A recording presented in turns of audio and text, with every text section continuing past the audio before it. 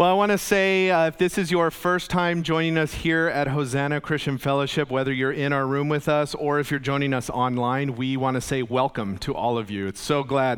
I'm so glad to have you guys here worshiping with us. I am Pastor Nathan, and this morning we are going to be looking at the sixth of the 7 letters of Revelation, the letter to the church of Philadelphia, commonly referred to as the faithful church. But to open, I wanted to read another passage of Scripture that I think pertains to the point and the context of the letter to the church in Philadelphia, and that is found in 1 Corinthians chapter 9, starting in verse 19. And it says this: "Although I am free from all and not anyone's slave, I have made myself a slave to everyone in order to win more people.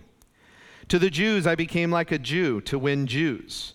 To those under the law, like one under the law, though I myself am not under the law, to win those under the law. To those who are without the law, like one without the law, though I am not without God's law, but under the law of Christ, to win those without the law. To the weak I became weak in order to win the weak. I have become all things to all people, so that I may by every possible means save some. Now I do all of this because of the gospel, so that I may share in the blessings. Don't you know that the runners in a stadium all race, but only one receives the prize? Run in such a way to win the prize. Now everyone who competes exercises self-control in everything. They do it to receive a perishable crown, but we an imperishable crown. So I do not run like one who runs aimlessly, or box like one beating the air. Instead, I discipline my body and bring it under strict control, so that after preaching to others, I myself will not be disqualified." You know, the challenge to give up in the face of adversity is something we all deal with. We all have multiple circumstances throughout our lives, sometimes multiple throughout the day, that cause us to want to give up. Specifically in the Christian life, there is a constant temptation to quit, to let up, to slow down when it comes to our witness and the declaration of our faith in Jesus Christ and preaching the gospel. And over time, as we live and engage and endeavor to walk the life that God has called us to do, the disappointments, the frustrations, the hardships, they can all cause us to feel let down, to feel forgotten, abandoned at times. And they can cause us to get pessimistic, to find ourselves always expecting the worst or more bad to come. But it's in difficult times when the very thing we need is encouragement. We need to be encouraged. We need a word of hope. We need a reminder that things can and will get better. You know, that word encourage, the dictionary definition is to inspire with courage. That's what encourage means. Courage to keep going. Courage to keep holding on. Courage to keep pressing forward despite the fear, the worry, the disappointments, the hardships, and the difficulties. Well, just like a great coach or a skilled trainer or a compassion-driven counselor, Jesus does exactly that for the church in Philadelphia by reminding them of who their God is and his eternal promises to them. And today, Jesus speaks to all of us, to every single one of us, but especially those who may feel pressed down by the world around them simply for being a Christian. Those who may feel discontent or feeling the temptation to think that God has forgotten you or cast you off somehow and left you on the side of the road. As you live choosing obedience to Christ and his word and his truth, yet wondering why sometimes you feel like the bad guys are winning. Our God, our Lord Jesus Christ, he's patient. He's long-suffering, his word tells us. And scripturally, it tells us that he desires none to die without salvation. And he calls us, he empowers us, his children, those that have put our faith in him as our Lord and Savior. He calls us to that same patient endurance in this world and with this world. As we endeavor to be all things to all people, so that they would come to know Christ. And that we would seize every opportunity to share Christ so that we might lead those that are in darkness out of the darkness and into the light. You know, today the door of opportunity is open wide, as it was for the Philadelphian church that Jesus is writing to and what we're looking at this morning. And like them, we have our fears, we have our worries, we have our frustrations, we have our struggles as we try to live for Christ in an ever increasingly godless world. But like them, Jesus encourages us to hang on, to keep going, to keep running, to keep moving forward in faithful endurance. Why? Because great is our reward in heaven. Father, we thank you, God, so much for your word. Lord, you truly are wonderful. You are everything. You are life. You are hope. You are blessing. You are joy. You are peace. You are all of it, God. And Lord, as your people, we know we live in a world that is difficult, a world that is increasingly against you and the very thought of you and the very thought of anything you're about. Yet, Lord, you have called us, your children, to be in this world, not of this world, but in this world, to carry the light of the gospel into the darkness. That those who are still lost and deceived, those who are currently and still enemies against you, God, would have the opportunity to come to know the hope, the joy of the salvation that we have come to find ourselves. Lord, I pray, God, today you would encourage us as we look at this letter to the Philadelphian church, that we would receive the encouragement you had for them. That we would understand that you see the challenges we go through as you saw their challenges. And Lord, I pray, God, that we would walk away from this study, Lord, as they walked away from receiving this letter, encouraged with the hope of heaven and the hope of the eternal reward that we will be with you forever one day. So God, we ask that you would speak to us and encourage us. But Lord, we want to start today by praising your holy name because you are worth it. We love you, God, and we thank you for everything. It's in Jesus' name we pray. Amen. All right, we are in Revelation chapter 3, starting in verse 7, and so we will start by reading aloud the words of this prophecy. He says, "Write to the church, write to the angel of the church in Philadelphia. Thus says the Holy One, the true one, the one who has the key of David, who opens and no one will close, and who closes and no one opens. I know your works. Look, I have placed before you an open door that no one can close, because you have but little power. Yet you have kept my word and have not denied my name. Note this, I will make those from the synagogue of Satan who claim to be Jews and are not, but are lying. I will make them come down and bow at your feet, and they will know that I have loved you. Because you have kept my command to endure, I will also keep you from the hour of testing that is going to come on the whole world to test those who live on the earth. I am coming soon. Hold on to what you have so that no one takes your crown.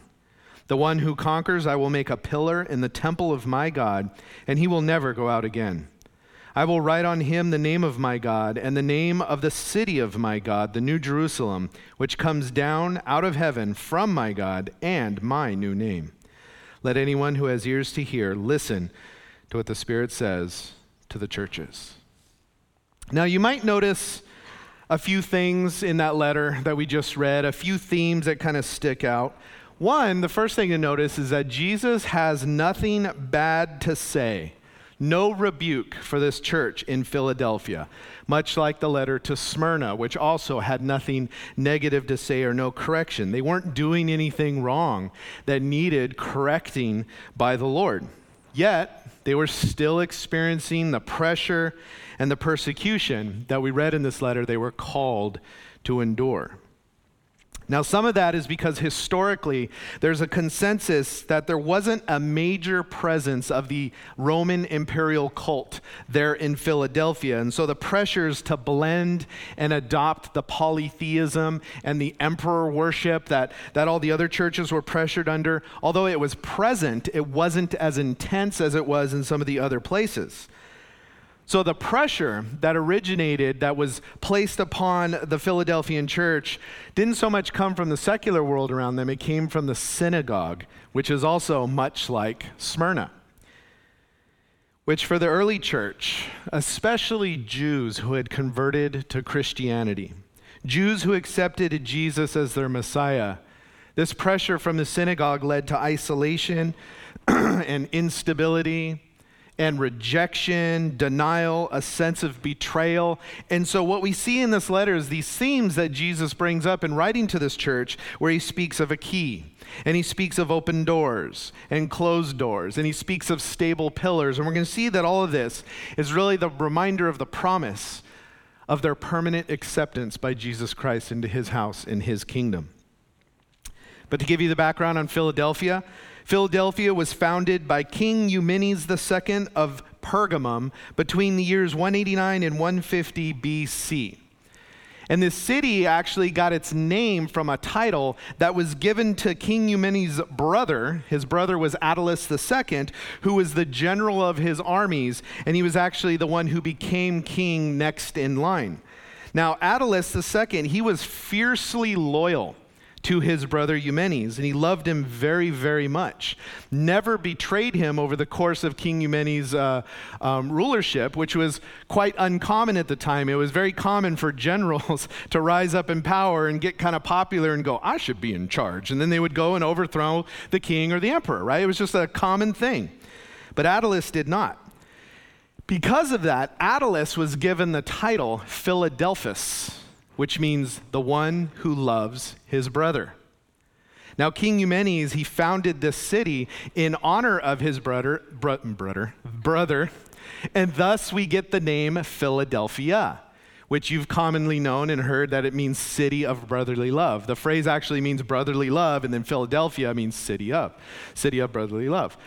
So it's the same name as the city you're familiar with here in the United States on the East Coast. But that's where the name of this city came from. Philadelphia was located about 30 miles east of Sardis, the church we looked at last week, along a major east-west valley route, which was a major military thoroughfare and a major trade highway from the east of Turkey and down into the Holy Land to the west side of Turkey, where some of the other churches we've looked at were located.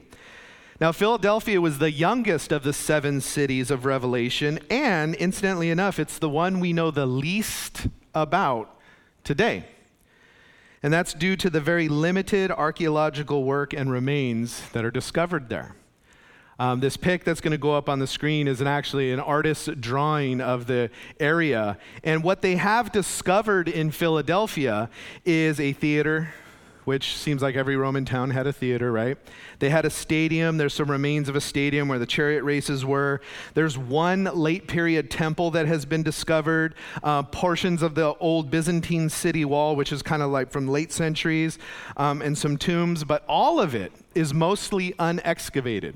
As a matter of fact, that if you could see that little theater there that's kind of on that hill, that theater isn't even uncovered. If you go there today, it's just a grass hill. But they just know because someone dug once and went, oh, hey, there's a theater here. But then they didn't uncover it. There's very little excavation that has taken place there. In fact, the most prominent remains that are there, and this is the pic that you'll see here, are the remains of the Basilica of St. John. Now, those large pillars there are 3 of 6 large pillars that held up the dome of this 7th century basilica, but that's really all that remains in Philadelphia. If you look on the Google Maps, Philadelphia, the modern city, or it's not called Philadelphia, it's called Al-Sahir, actually lies right on top of ancient Philadelphia. And so as a result of the modern city sitting right on top of the ruins, much like Smyrna, unlike Smyrna, the local authorities have very little interest in excavating the area. They don't want to mess up people's lives and dig up the roads and stuff. And so those ruins that you just saw are actually, encircled by streets, and it's just one little city block, and the local authorities there have turned it into like a little outdoor museum, and they've kind of thrown some of the remains on the ground so people can come by and look at them, but that's it. That's all we really have of this city. Now, from that limited excavation and then writings from the time and inscriptions found there and in other places, what we do know about Philadelphia in the 1st century is that it was a city under the jurisdiction of Sardis. And what that meant is that imperially, it was a city of lesser importance. It wasn't in charge of the area in any way, much like Thyatira, where it was just kind of like focused on its own locale and wasn't so much involved in the politics of the greater area. Philadelphia then was very renowned for its vineyards. It had vineyards and very lush land that the grapes that came from the place were just highly sought after. There is evidence of the worship of Dionysus, which is the god of wine. Duh, right? You have vineyards, you're probably going to worship the god of wine there. But the place was very prosperous until about 17 AD, when there was a major earthquake in the area, the same earthquake that affected Sardis 30 miles up the road and leveled the temple there and stuff. But this earthquake destroyed the entire city of Philadelphia. A lot of archaeologists think that this particular earthquake in AD 17, the epicenter was Philadelphia. And the devastation was so bad and so complete that Rome actually told Philadelphia, look, you don't have to pay tribute, no taxes from your city for 5 years, so that you could rebuild the city because the devastation was so thorough. And then on top of that, for years afterwards, there was major aftershocks that just rocked the area. And all of this caused the people who lived in Philadelphia to live under constant worry that everything was about to fall apart again. Thus, Philadelphia went on expecting more help from Rome after the 5 years of taxes due to the damage and the aftershocks and the additional damage that would take place there. But that help never came. And so as a city, as a populace, the people there felt very neglected. They felt ignored. They felt rejected by Rome. And then that neglect turned into betrayal at the end of the 1st century AD, right before this letter to them was written, during the rule of Emperor Domitian. And that neglect had turned to betrayal because at the end of the 1st century AD, their vineyards were doing really, really well. And they were so popular and they were so wealthy because of it that the emperor said, I want you guys to tear out all of your vineyards because they're competing with the vineyards outside of Rome. And I want Rome to have the market. I want Rome to get all the money from the sale of grapes and wine. And so rip out all of your vineyards. And well, he was the emperor, so they had to comply. Problem was that those vineyards were the backbone of their economy. And so when they were torn out, it broke their already fragile and recovering economy. So Philadelphia felt deeply betrayed on top of the neglect. And it was hard because the people there were like, wait a second. Like we live in a city that is named for love and loyalty. Like we're loyal to Rome. Like we're on board. We're with you, Rome. We're loyal. Where's the help? Why the betrayal? And so as a city, the citizens of Philadelphia felt that Rome had slammed the door in their face, neglected and betrayed them. Well, the church in Philadelphia, like the other churches we have looked at, was experiencing a very similar thing. And so Jesus writes to them in verse 7, write to the angel of the church in Philadelphia, thus says the Holy One, the true one, the one who has the key of David, who opens and no one will close, and who closes and no one opens. Now, the previous letters we've looked at, Jesus has borrowed from the vision in chapter 1 very directly as he introduced himself to that particular church, because those elements of that vision, those elements of who he is, directly tied to the issue that church was dealing with. Here, these three descriptors allude, not directly, but they allude to things from chapter 1, but they have a subtle twist to them. In chapter 1, Jesus identified himself as the first and the last, right? And we looked at that, how that ties into him being the Alpha, the Omega, the beginning and the end and all that. But here, he calls himself the Holy One, which has a subtle connection to that, but a different reason, as we'll see in a little bit. In chapter 1, he referred to himself as the living one. Here he says the true one. In chapter 1, he says he has the keys of death and Hades. Here he says he has the key of David. And the reason for those subtle differences from the vision he gave John in chapter 1 and the subtle modification of that here in this letter to Philadelphia is because of the direct Jewish context of this letter. You might know as a Bible student that the early church initially grew out of the Jewish communities where the gospel had been preached, and Jews came to believe that Jesus was indeed their long-awaited Messiah, and so they converted. But this is where early Christianity and the early church came from. In fact, if you study it, the spread of the gospel started in Jerusalem, and it spread out from there as it went to then spread throughout the whole world.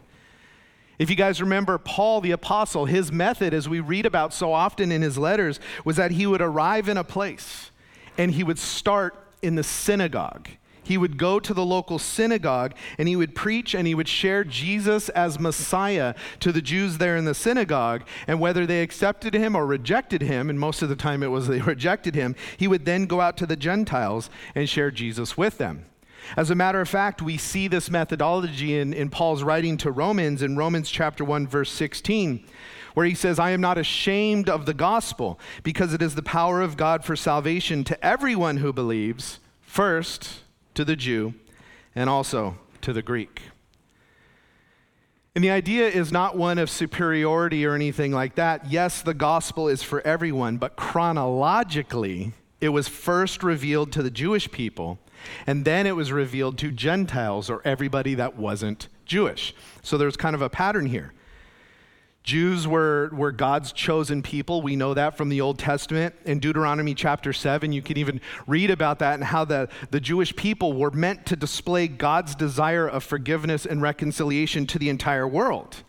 That's why he chose them. You are my people, and you're meant to shine the light of my gospel, if you will, my desire to save to the whole world, and they didn't do a great job at that. And so in the New Testament, we see a focus in Jesus' ministry. According to Matthew 15, he says, I came first to the lost sheep of Israel.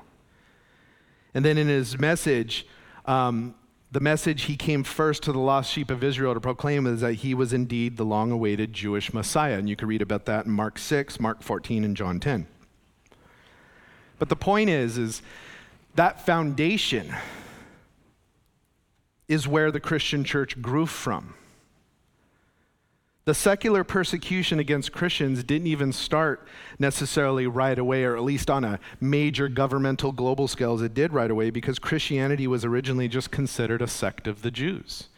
It was considered a sect of the Jews. But as Jews rejected Jesus as Messiah, and then started to reject those in the synagogues who did believe that Jesus was the Messiah, and then especially start to reject that Gentiles were being proclaimed as saved as they were hearing the gospel, the secular world more and more started to see that Christianity was indeed different, not part of Judaism, and that led to a whole slew of other problems for Christians.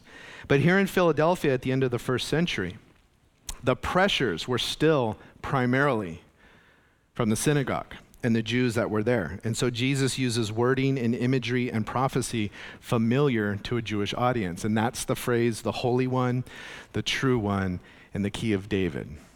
These are things that a Jewish audience would very specifically pick up on. And they would understand these phrases as identifying Jesus as God Almighty and Jesus as having the authority of God Almighty. That phrase, the Holy One, that we see there, this is something you see all over the Old Testament used as a title for Yahweh, a title for God. As a matter of fact, in Isaiah chapter 40, verse 25, God calls himself the Holy One. So it was understood that anybody identifying themselves as the Holy One was identifying themselves as God Almighty.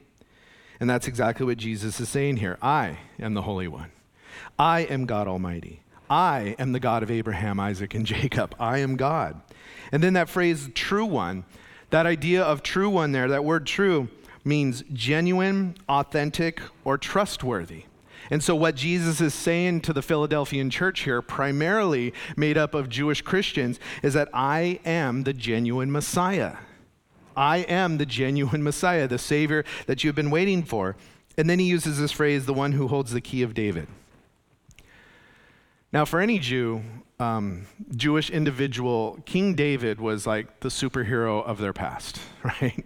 King David was the most famous, the most just revered ruler of Israel. He was looked back on with just wonderful thought, right? Now, in Isaiah chapter 22, verse 22, there was a prophecy made to the palace secretary Shebna that he would be replaced by a guy named Eliakim. But this is what it says there in Isaiah 22, 22. The prophecy says, I will place the key of the house of David on his shoulder, and what he opens, no one can close, and what he closes, no one can open. Very familiar to what Jesus is saying here in Revelation chapter 3. And so the idea of the key of David was the idea that it was indicating having control over David's kingdom, control over David's entire domain, control over David's entire house. That was the idea of having the key of David. And all of that meant control over the city of David, Jerusalem, control over the kingdom of Israel. And then very specifically, the one who had the key was the one who had the authority to determine who got to come into the presence of the king. And so then on Isaiah chapter 9, verse 7 and Luke chapter 1, verse 32, we read there in those places that the Jewish Messiah was prophesied to come and sit on the throne of David. He was the one that would have all authority. He was the one who would have complete control over David's domain. And so Jesus is firmly saying here to his audience, I am the genuine, authentic, legal, promised Messiah, God Almighty. I am the one who determines who shall enter into David's kingdom. I am the one who opens the door that no one can close and closes doors that no one can open. Philadelphia, I am the one who determines who enters my kingdom. That's his point in opening this, right? But again, very specifically using these Jewish phrases because we're going to see the problem there was specifically in the context of the synagogue and the pressure that was coming from there. But he starts in verse 8 and he says, I know your works. Look, I've placed before you an open door that no one can close because you have but little power. Yet you have kept my word and have not denied my name. So again, as Jesus has said to the other letters here in Revelation, look, I know all about you. I know what you're doing. I know how it's going. I know what you're going through. I know your heart. I know your motivations. I know all of that. That's all wrapped up in this phrase, I know your works. But then he says this interesting thing here. I've placed before you an open door that no one can close because you have yet little power. The idea here is that the Philadelphian church wasn't a big church, wasn't strong in the sense of you might think of a strong church. They didn't have the big reputation and accomplishments that the church in Sardis had. Remember, you have a reputation, but you're dead. They didn't have money like the church in Laodicea that we'll look at next week. A church that had so much wealth and resources that they were then tempted to say, we don't even need to depend on Jesus. They didn't have much influence at all. They didn't really have any connections to important people. But what Jesus is saying here is, look, I've opened a door. It's under my power because you have but little power. They had a connection to and a strength from the most important person, Jesus. And you just think about that, what wonders God can do with those who recognize their weakness, those who depend on God's strength. Those who just go, it's not my wealth, it's not my money, it's not my talent, it's not my skill. I'm grateful for those things. But when we realize in the big picture at the end of the day, we are weak and we could do nothing and accomplish nothing without Jesus. What miracles he does, right? You think of the 12 disciples, right? If you know anything about the disciples, they were not the picture of the primacy of mankind. The 12 best humans that have ever existed. Nope. They were kind of a selection of all of us. Problems. Peter putting his foot in his mouth constantly and just doubting. But what did he do with these 12 men? Changed the entire world. You think of what God did back in these times without the internet, without live streaming, without modern technology. We think, oh, it's so hard to get the word out because, our internet's slow. How about having to walk a letter 300 miles to another place? And yet God accomplished it because it's in his strength and his power. Now, I'm not knocking technology. I love technology.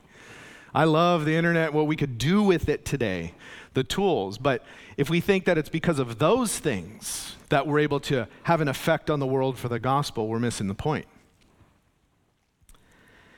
And he says to them, yet you have kept my word.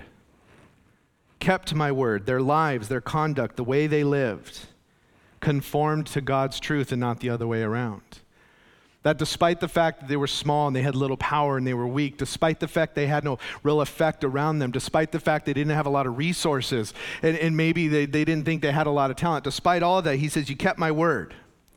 You conformed your life to my truth and not the other way around, as what was happening in Pergamum and Thyatira. But that word kept also means that they guarded the message. Keeping something also carries the idea of guarding it. And so they guarded the gospel. They didn't dilute it. They didn't water it down or alter it. They didn't compromise the gospel. They didn't corrupt the gospel. They weren't completely dead to the message of God's truth. And he says, you have not denied my name. That word denied there means to say you don't know or aren't related in any way to a person. Kind of what Peter did, right? I don't even know the man. But this ties directly into the challenge that was facing the church, because look with me in verse 9. He says, note this. I will make those from the synagogue of Satan who claim to be Jews and are not, but are lying. I will make them come down and bow at your feet, and they will know that I have loved you. This phrase, synagogue of Satan, is the same exact phrase he used in the letter to the church in Smyrna, the other church that Jesus had nothing to say about. And the church in Smyrna was likewise facing extreme difficulty from the Jews there and the synagogue. If you remember in Smyrna, they were spreading lies about the Christians and saying, oh, the Christians, yeah, they take communion. They're actually cannibals because they're eating flesh and drinking blood. And, oh, they hate families because they talk about, it's the family of God. And Jesus himself, didn't he say, who are my mother and brother? Right? And so they were spreading all these false rumors about the church in Smyrna, and it was causing great persecution there. Here, a different thing was going on. And he doesn't specifically point it out. But the idea here is what was taking place historically is after the destruction of the temple in Jerusalem and the resulting oppression of the Jews there, Jews spread all over the place. They spread out all over the place. And everywhere Jewish people would settle, they would found a synagogue. It was just a part of the culture, a part of their faith and living. And early Christians, as I said, especially Jewish converts, would often still meet in the synagogue with the non-converted Jews as a part of living because the faith community in their culture was a very, very critically important part of their lives. And again, as I said earlier, Christianity started out thought of as a Jewish sect, an offshoot of Judaism. That's what it was thought of in the beginning. But in time, as those Jewish people in the synagogue started to believe Jesus is the Messiah, and they would preach that he died and rose again, and they would preach the resurrection, and they would preach all of that he was the true and genuine Messiah that we have been waiting for, and all of that, on top of all of their outside evangelism just leading to all kinds of people converting to Christianity. Eventually, the Jews in the synagogue that didn't believe in Jesus just said, you know what, get out of here. We're kicking you out of the synagogue. You are not welcome here. Problem with that is that it alienated those Jewish Christians from their friends and family. Friends and family they had that maybe hadn't accepted Jesus as Messiah yet, but still went to synagogue on a regular basis because it was a core part of their culture. And so these Jewish Christians would show up with their family to the synagogue, and the leaders in the synagogue would open the door and say, you guys can come in. Boom, you can't. You're not allowed. We're tired of you sharing those false things about Jesus. Family and friends might have even started to deny their family, right? They would start showing up to the synagogue and they'd be like, isn't that your brother? Oh, no, I don't know him. Come on, let me in. We have to do these things. I gotta do this to be right with God and stuff. Don't kick me out of the synagogue. As a matter of fact, no, I don't know that person, and I'm not friends with them. And actually, no, they aren't part of my family. And Jesus is telling the church there in Philadelphia, I know you haven't done that to me. You haven't denied my name. You haven't been going around telling people that, oh no, actually, I don't know Jesus. I don't know. He's not part of my family. I'm not part of his. You haven't done that, is what he's saying to this church here. Now, their exclusion wasn't just social, but it could also get them in big legal trouble. Because if you remember, at the time, especially at the end of first century AD, the Jewish people had an exemption from Rome, where as long as they paid this certain tax, they didn't have to go out and say, Caesar is Lord, every time they were called to do so. They didn't have to participate in the imperial worship, because they were fiercely monotheistic. And so Rome was like, okay, look, you guys pay us money, you don't have to worship the emperors, okay? Easy peasy, everybody's happy. Well, the problem is to prove that you were exempt from saying Caesar is Lord was the membership registry in the synagogue. That's how you proved it.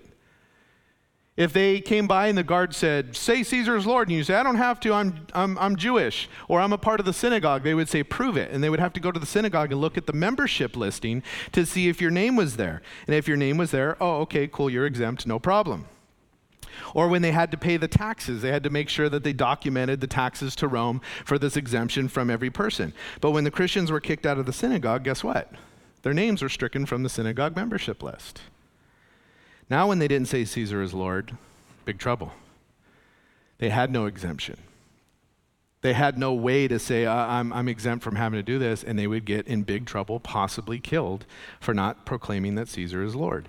This is possibly the same thing that was going on in Sardis, because if you remember in Sardis, Revelation 3:5, he tells the ones who overcome, he goes, I will never erase your name from the book of life.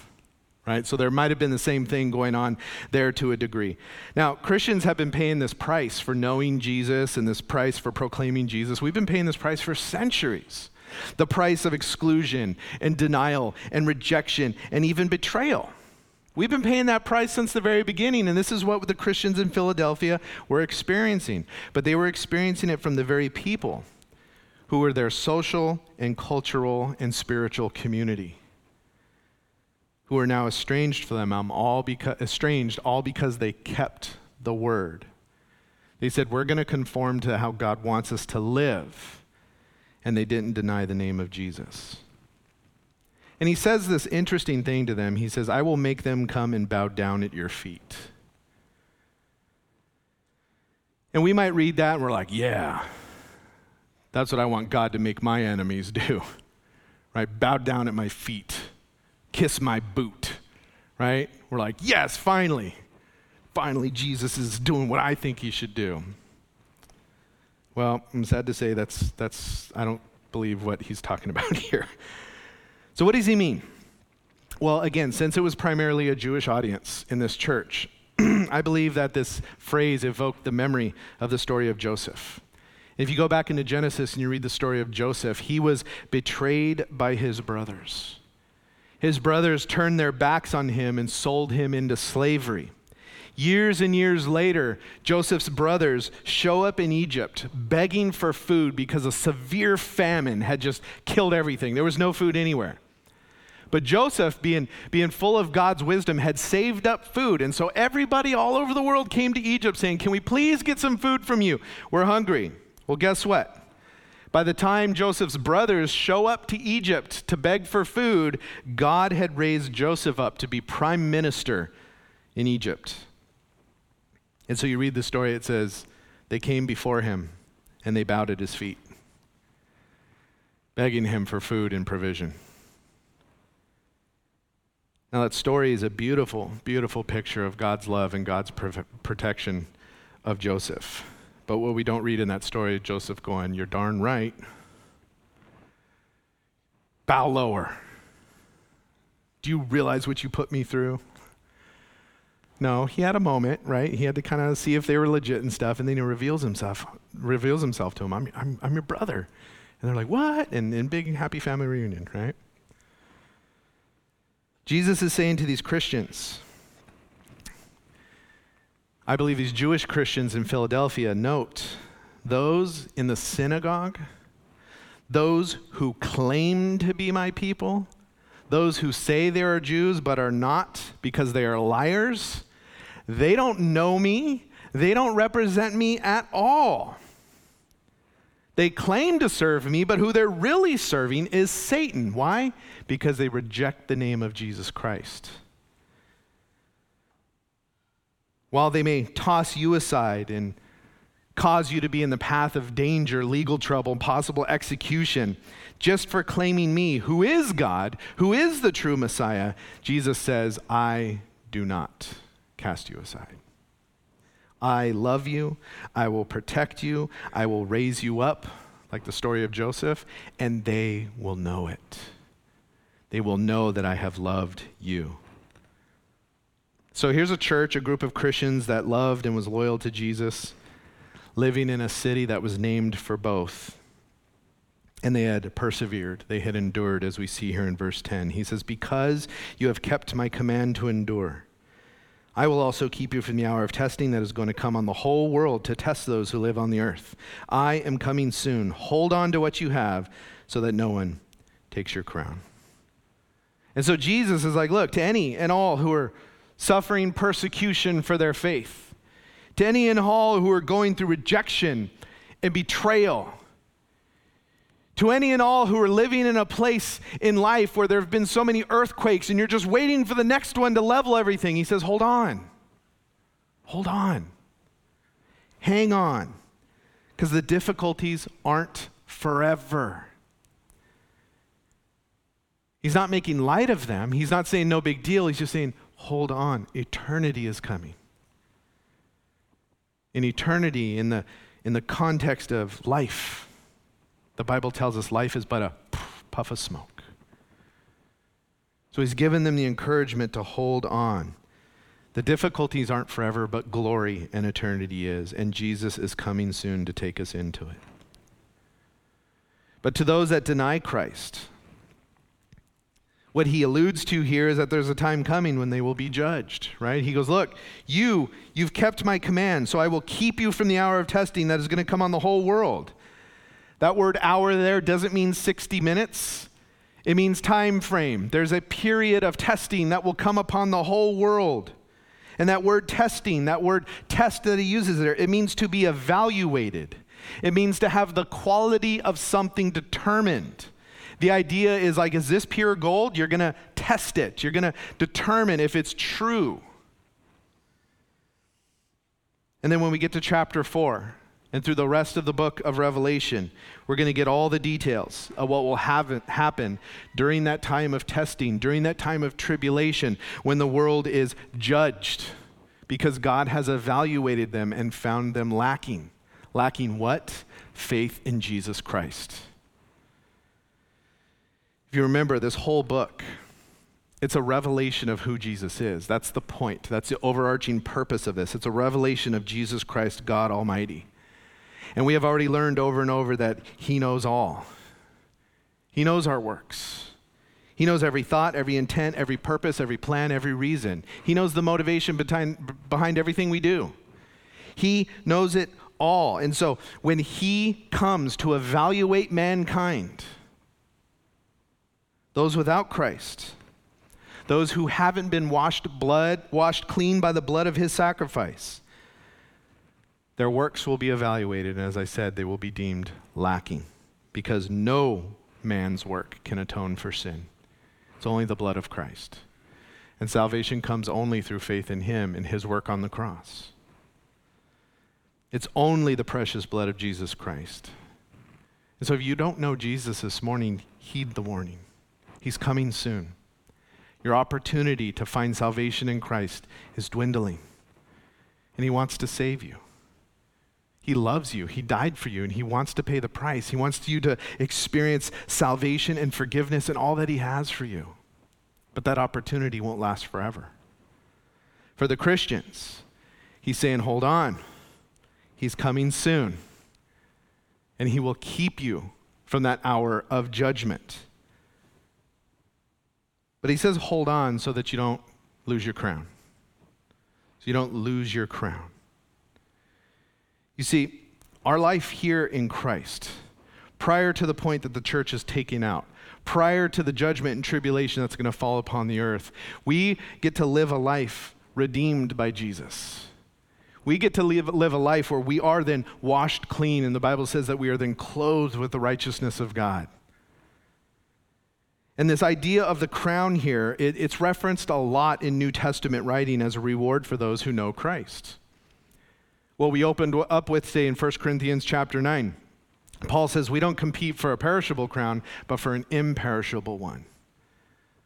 One that is forever, one that has purpose and meaning beyond just something we place on our head as a reward for winning a contest. And so there's lots of places where crowns are mentioned, but in 2 Timothy 4:8, I think, is the best description of the crown here in the context of this letter to Philadelphia, because in 2 Timothy 4:8, Paul says this, "There is reserved for me the crown of righteousness, which the Lord, the righteous judge, will give me on that day, and not only to me, but to all of those who have loved his appearing. You see, there's a time when Jesus says, okay, the clock is out. It is time to judge the world. And he's going to look down at mankind and he's going to evaluate every single one of us. And some of us who have put our faith in Jesus Christ and received the forgiveness of God and washed clean of our sin, he's going to look down and he goes, oh, you're mine. You're looking forward to my coming. You love my appearing. You've been waiting. You're clothed in righteousness. Here's the crown of righteousness to cap it all off. But for others, it's judgment. It's judgment. And he doesn't want you to go through that. You can choose to, sadly, and it'll be horrific. And we're going to see that as we study the rest of Revelation. But he wants you to know him today. In verse 12, he goes on to share the promise of those who persevere in faithful endurance. He says, the one who conquers, I will make a pillar in the temple of my God, and he will never go out again.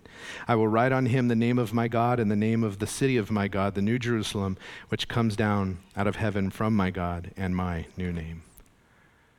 This idea of pillar here, I think it's a multi-reference. It references a bunch of different things. Now, most, when they look at this or they comment on this, they go, oh, pillar. You know, pillars represent strength and stability, and they do, right? Pillars represent something strong. But again, the audience of this letter, I believe, was primarily Jewish Christians. And so he connects pillar with the temple of God here, right? The one who conquers, I will make a pillar in the temple of my God. And so I think for the Jewish readers, they would have immediately thought of the temple in Jerusalem, which at the time of this letter had been completely torn down some 20, 25, 30 years prior. They would have thought of that temple. But then he connects names being written on the pillars. I think for the Jewish audience, that would likely remind them of these beautiful, majestic pillars that were at the entrance of Solomon's temple. You can read about these in 1 Kings 7. There were these massive pillars. They were 18 feet in circumference, 35 feet tall, capped in bronze on both sides, which incidentally was bronze that had been captured by King David as spoils of war in his conquests. And they would think of these pillars because in 1 Kings 7, you could read that these majestic pillars were named. One of the pillars was named Jachin, I think is the right pronunciation, and the other one was named Boaz. And what Jachin means is he, God, will establish. And what Boaz means is that in him, God is strength.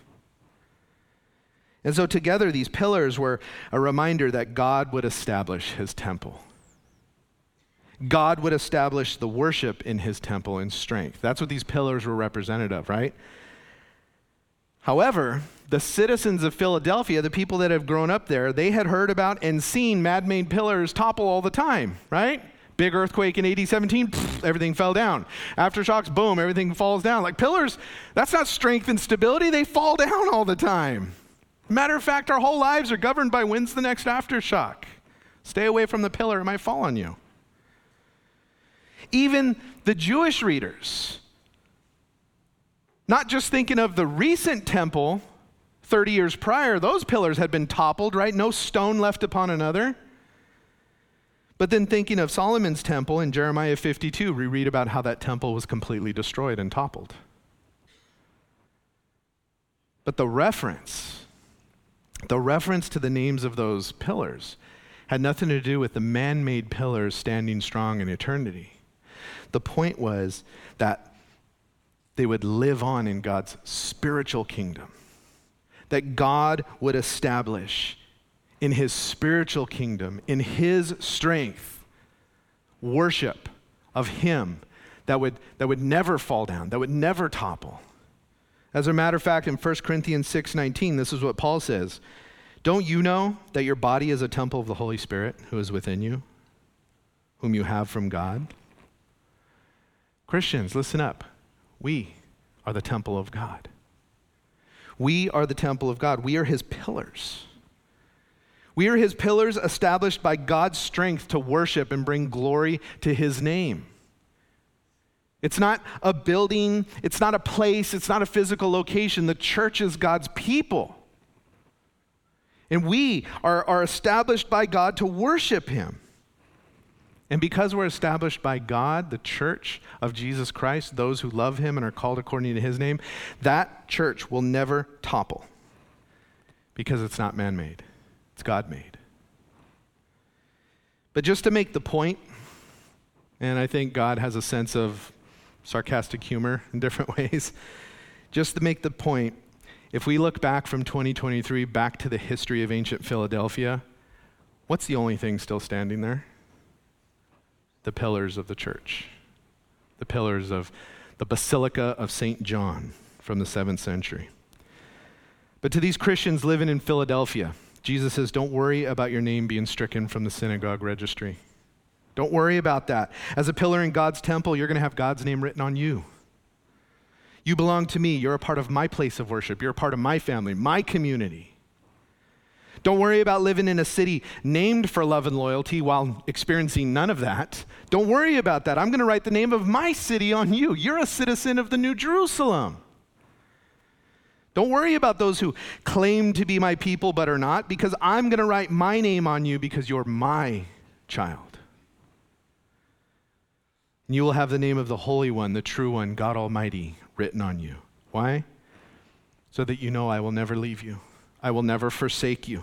I will never neglect you. I will never betray you. And then he says there that you will never go out again.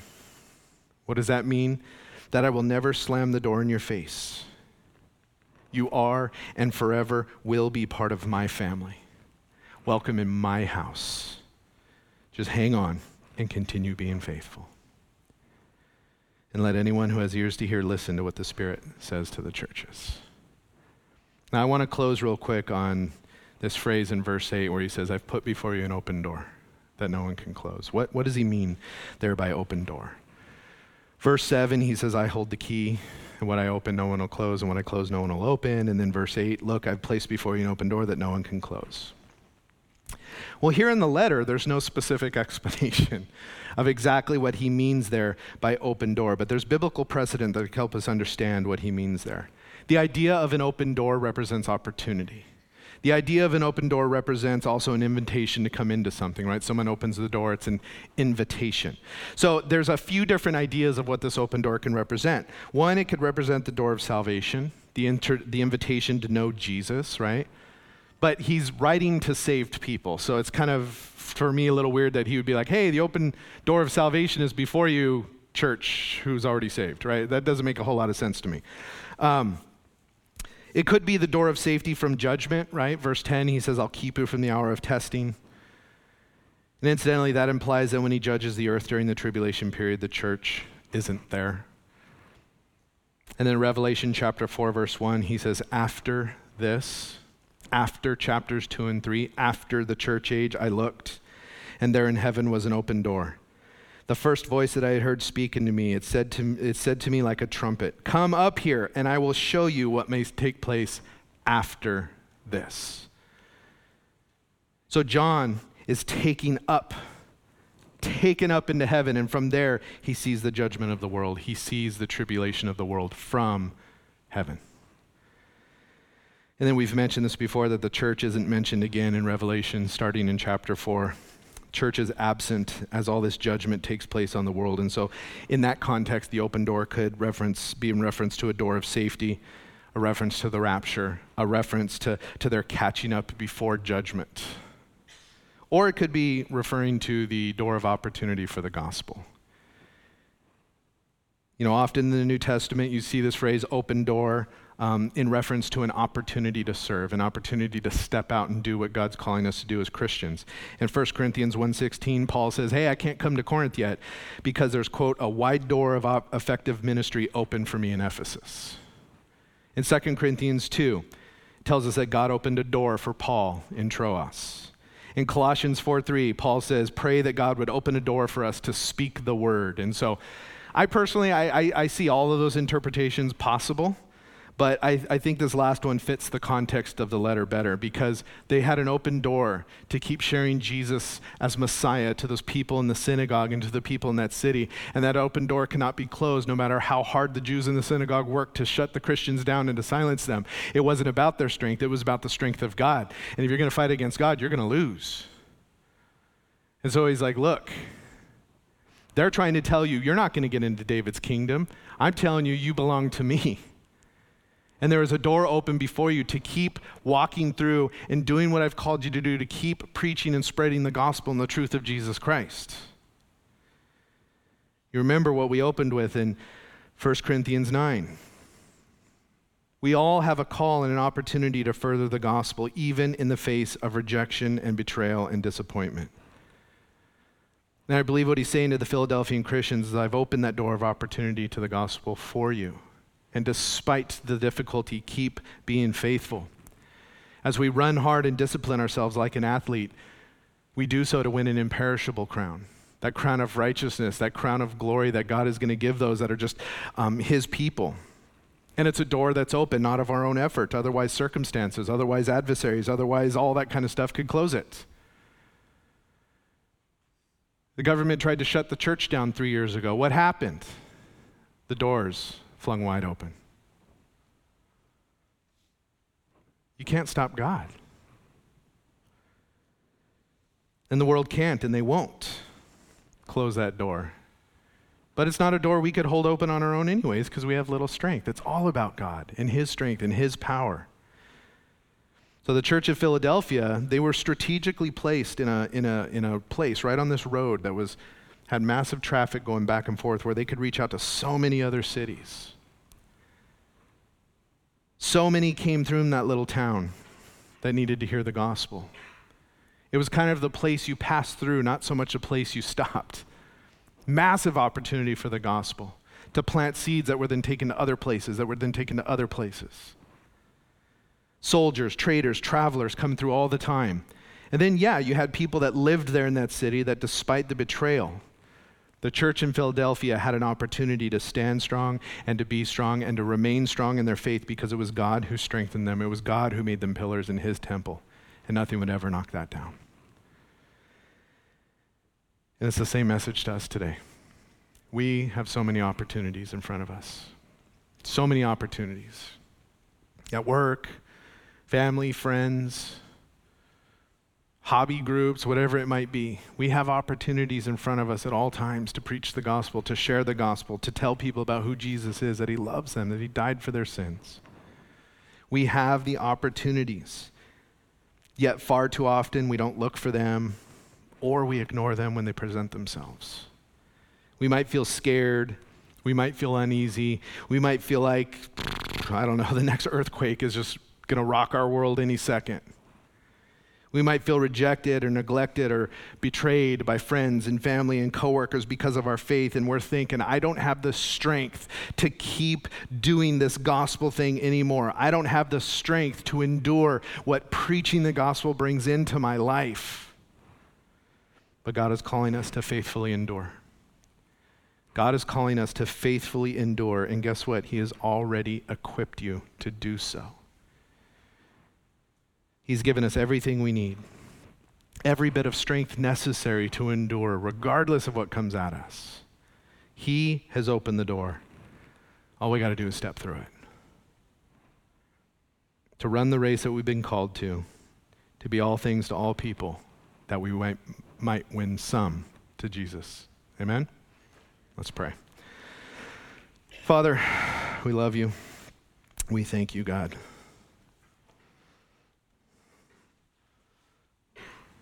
Lord, it's you that is the solid rock we stand on.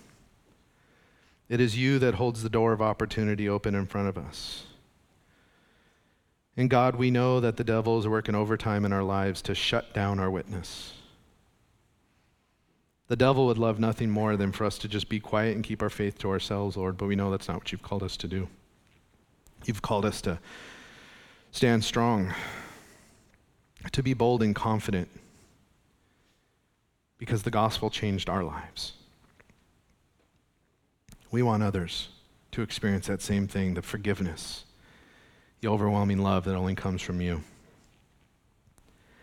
And so, God, I pray for this church, and I pray for all churches, Lord, that we would all remain faithful in our endurance, that we would remain faithful to keep your word, to not deny your name regardless of what comes against us.